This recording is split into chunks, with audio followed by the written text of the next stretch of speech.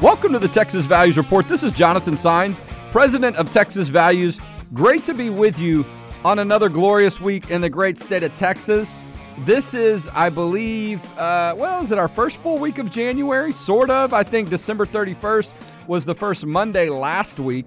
Man, it was a long time ago. It almost feels like it was like another year ago. No, I'm going to stop with the jokes about the new year because I'm really not good at comedy. But what I do think I'm good at, and some people agree, is working on the issues of faith, family, and freedom. And you know Texas Values, if you know about our work, we do that in the courts, the legislature, and the media. And a significant amount of our work, if not the majority of it, is about what happens in public policy. And one of the main things that we do is work when it comes to the Texas legislature. And in case you haven't heard, they have gavelled in at the Texas Capitol. The 86th legislative session began earlier this week, so we're going to talk about some of those issues generally, about timing, about process, some issues that have already come up.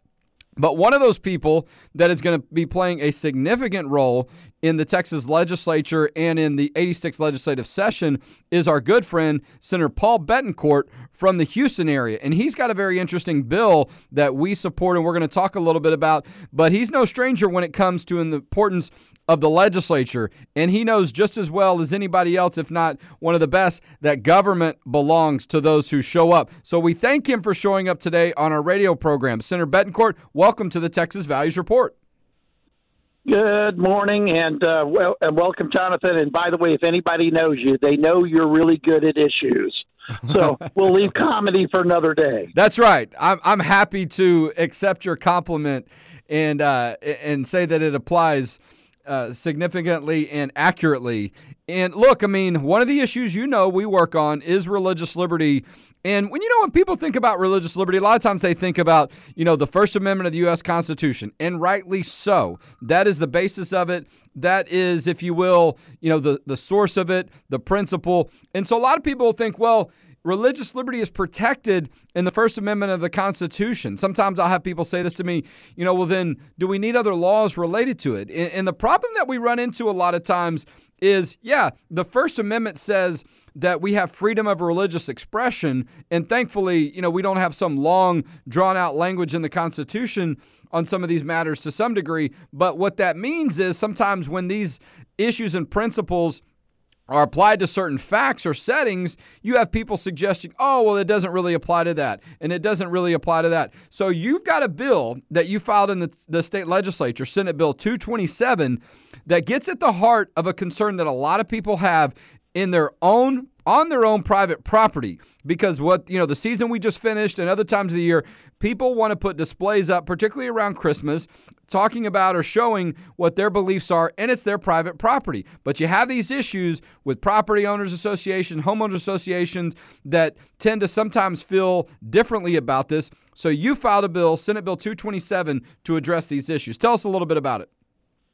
Well, Jonathan, this is why groups like Texas Values have to exist to help us, because there's real fights that go on about religious liberty and about the ability to even have your own religious displays at home on major holidays.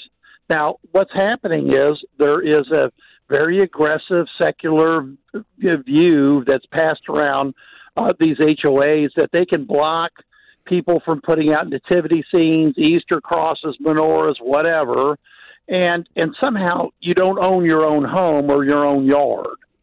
So this issue popped up a couple of years ago in, of all places, Katy, Texas.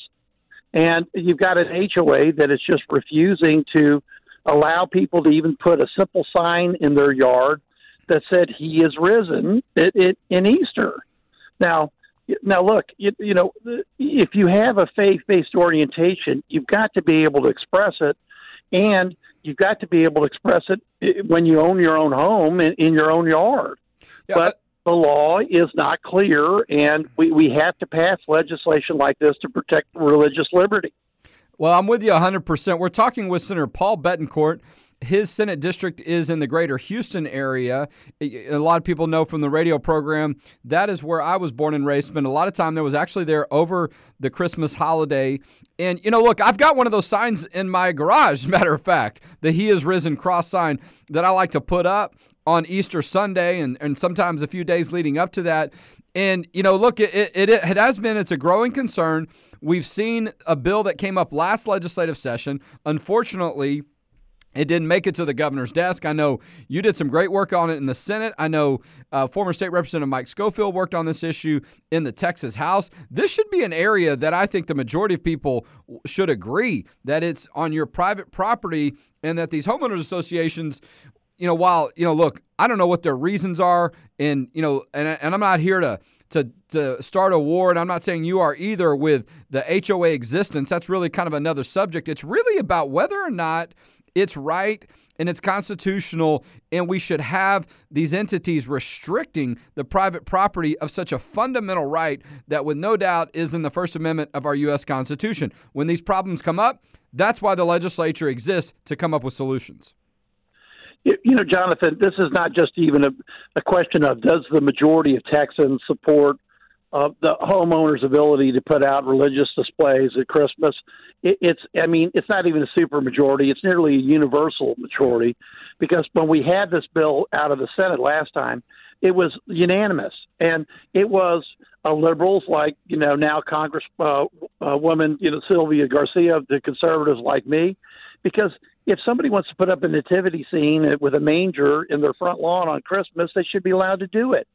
And more importantly, it speaks to, what is the First Amendment and the foundation of, our democratic republic. It's a right you've got to have. So, and unfortunately, in last session, Speaker Strauss would not let the bill come for a vote. Former Representative Mike Schofield tried over and over again. We passed this bill multiple times in the Senate. And the good news is I think under the new speakership, we should be able to get this passed. And in fact, I'll break some news for you here, Jonathan. My House sponsor is going to be Greg Bonin, Representative Greg Bonin, who is the brother of Speaker Bonin.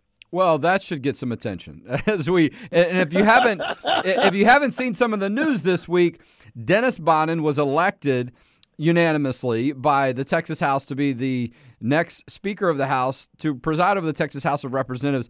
I don't think it was 150. I think there are 3 seats that are coming up on special election and some other moving parts in the state legislature, but everyone that voted on the floor supported Dennis Bonin, who is the younger brother of Greg Bonin. And so that's good to know. We look forward to working with Greg Bonin. As a matter of fact, I talked with Dr. Bonin at an event earlier this week here in Austin.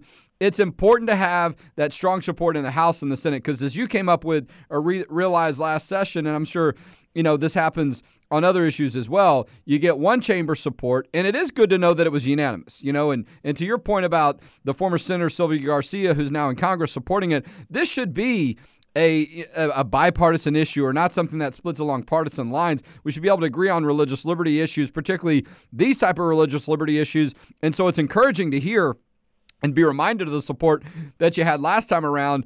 And so, really it's a matter of timing on some of these issues. You filed it very early, if you will. That sometimes can have an impact on the course of things, the timing of things, having strong sponsors, people that are going to follow up on the issues, people like Dr. Greg Bonin. And look, I have dealt with these issues as a lawyer and as an advocate. I see them all the time. We get these type of phone calls, and a lot of people don't realize it's happening. And they think, wait a minute, isn't this private property? And so, but this is what happens at time to time. And if we don't solve these problems, it's just going to get worse.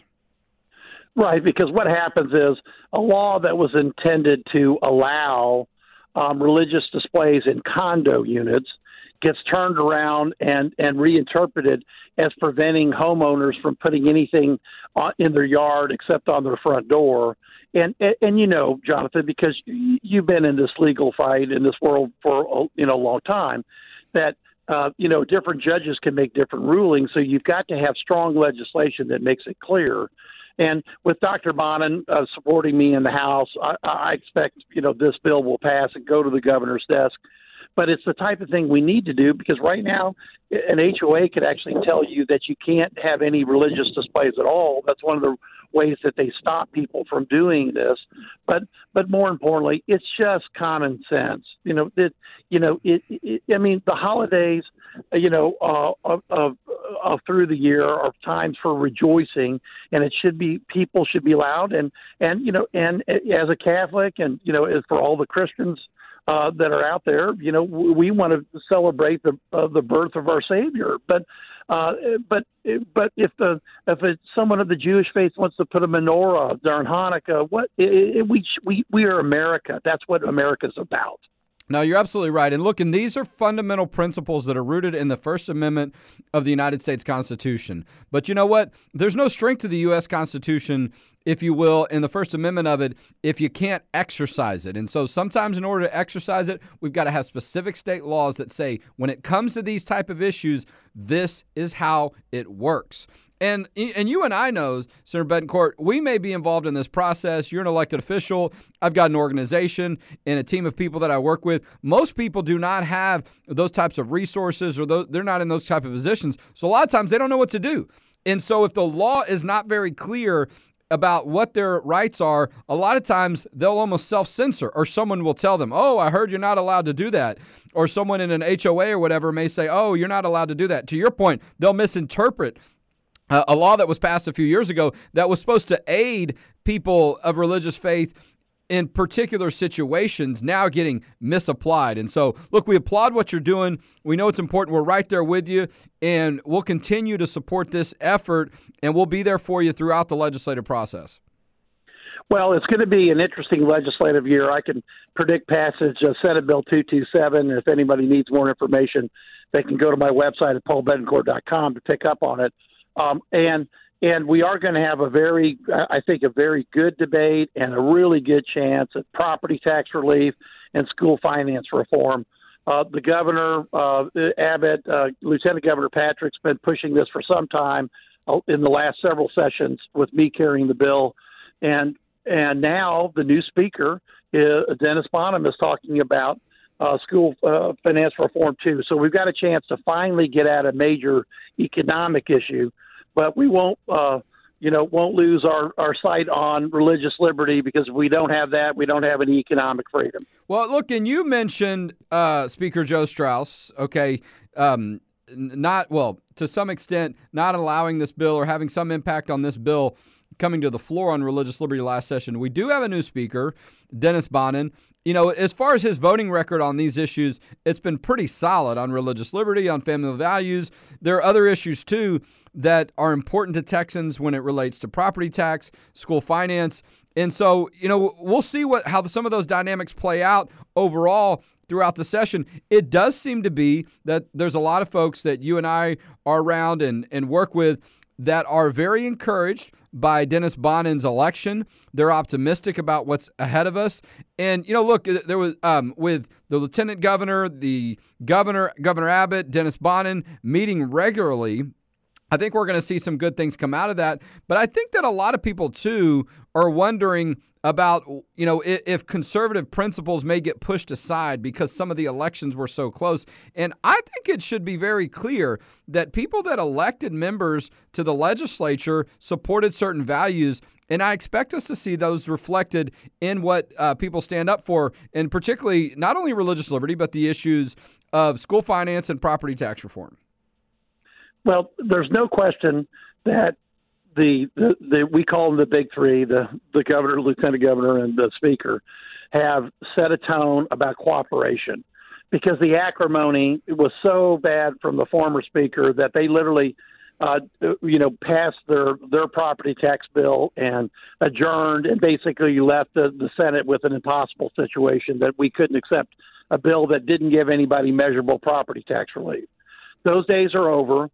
But we've had an election in between, and as you mentioned, the numbers of Republicans are down, which generally is an indication of how conservative is the legislature going to be.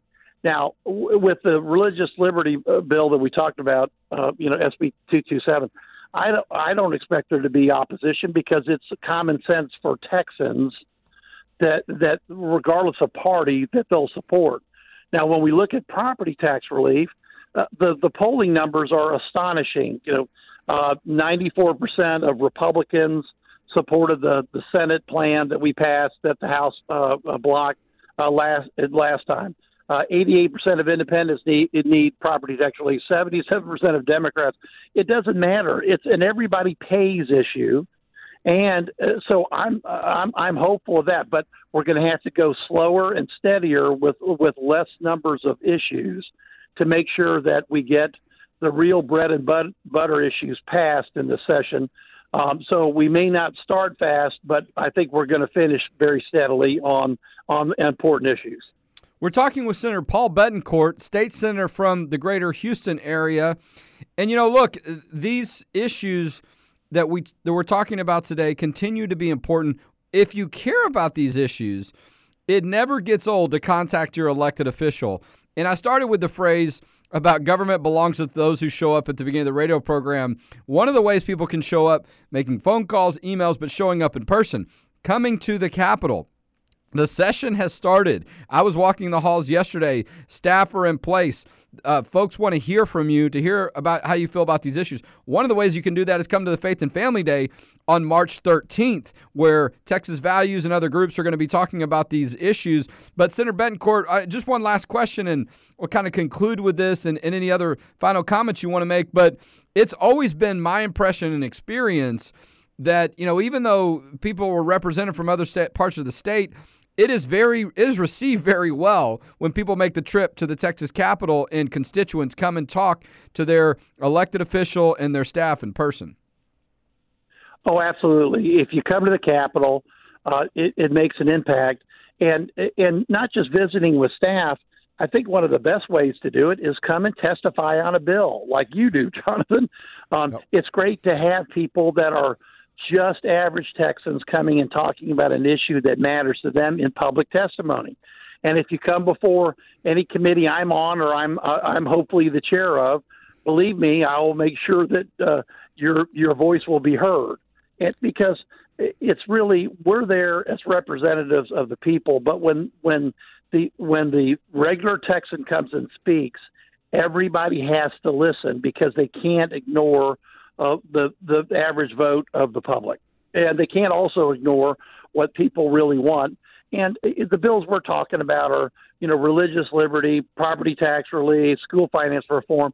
These are all important issues. So I would, if you send out a call, Jonathan, and I know Texas Value does from time to time, if you make the drive to the Capitol, anybody that's listening now, just know that I'll be there to welcome you because I want testimony on these important issues, especially when we have bills up for consideration. Absolutely. All right. I'm showing a picture on our Facebook Live feed, Senator Paul Bettencourt. So when you come to the Capitol, you come to office, you'll be able to see him and recognize him. We want people to get more engaged. Look, Texas Values, we're going to do the work that we do year in and year out in every session, but there's more value to what we do, and there's more impact when people, as you said, that are constituents, that are regular folks, come and be a part of the process. But Senator Bettencourt, thank you for being a guest today, and thank you for your public service to the people in your district and across the state of Texas.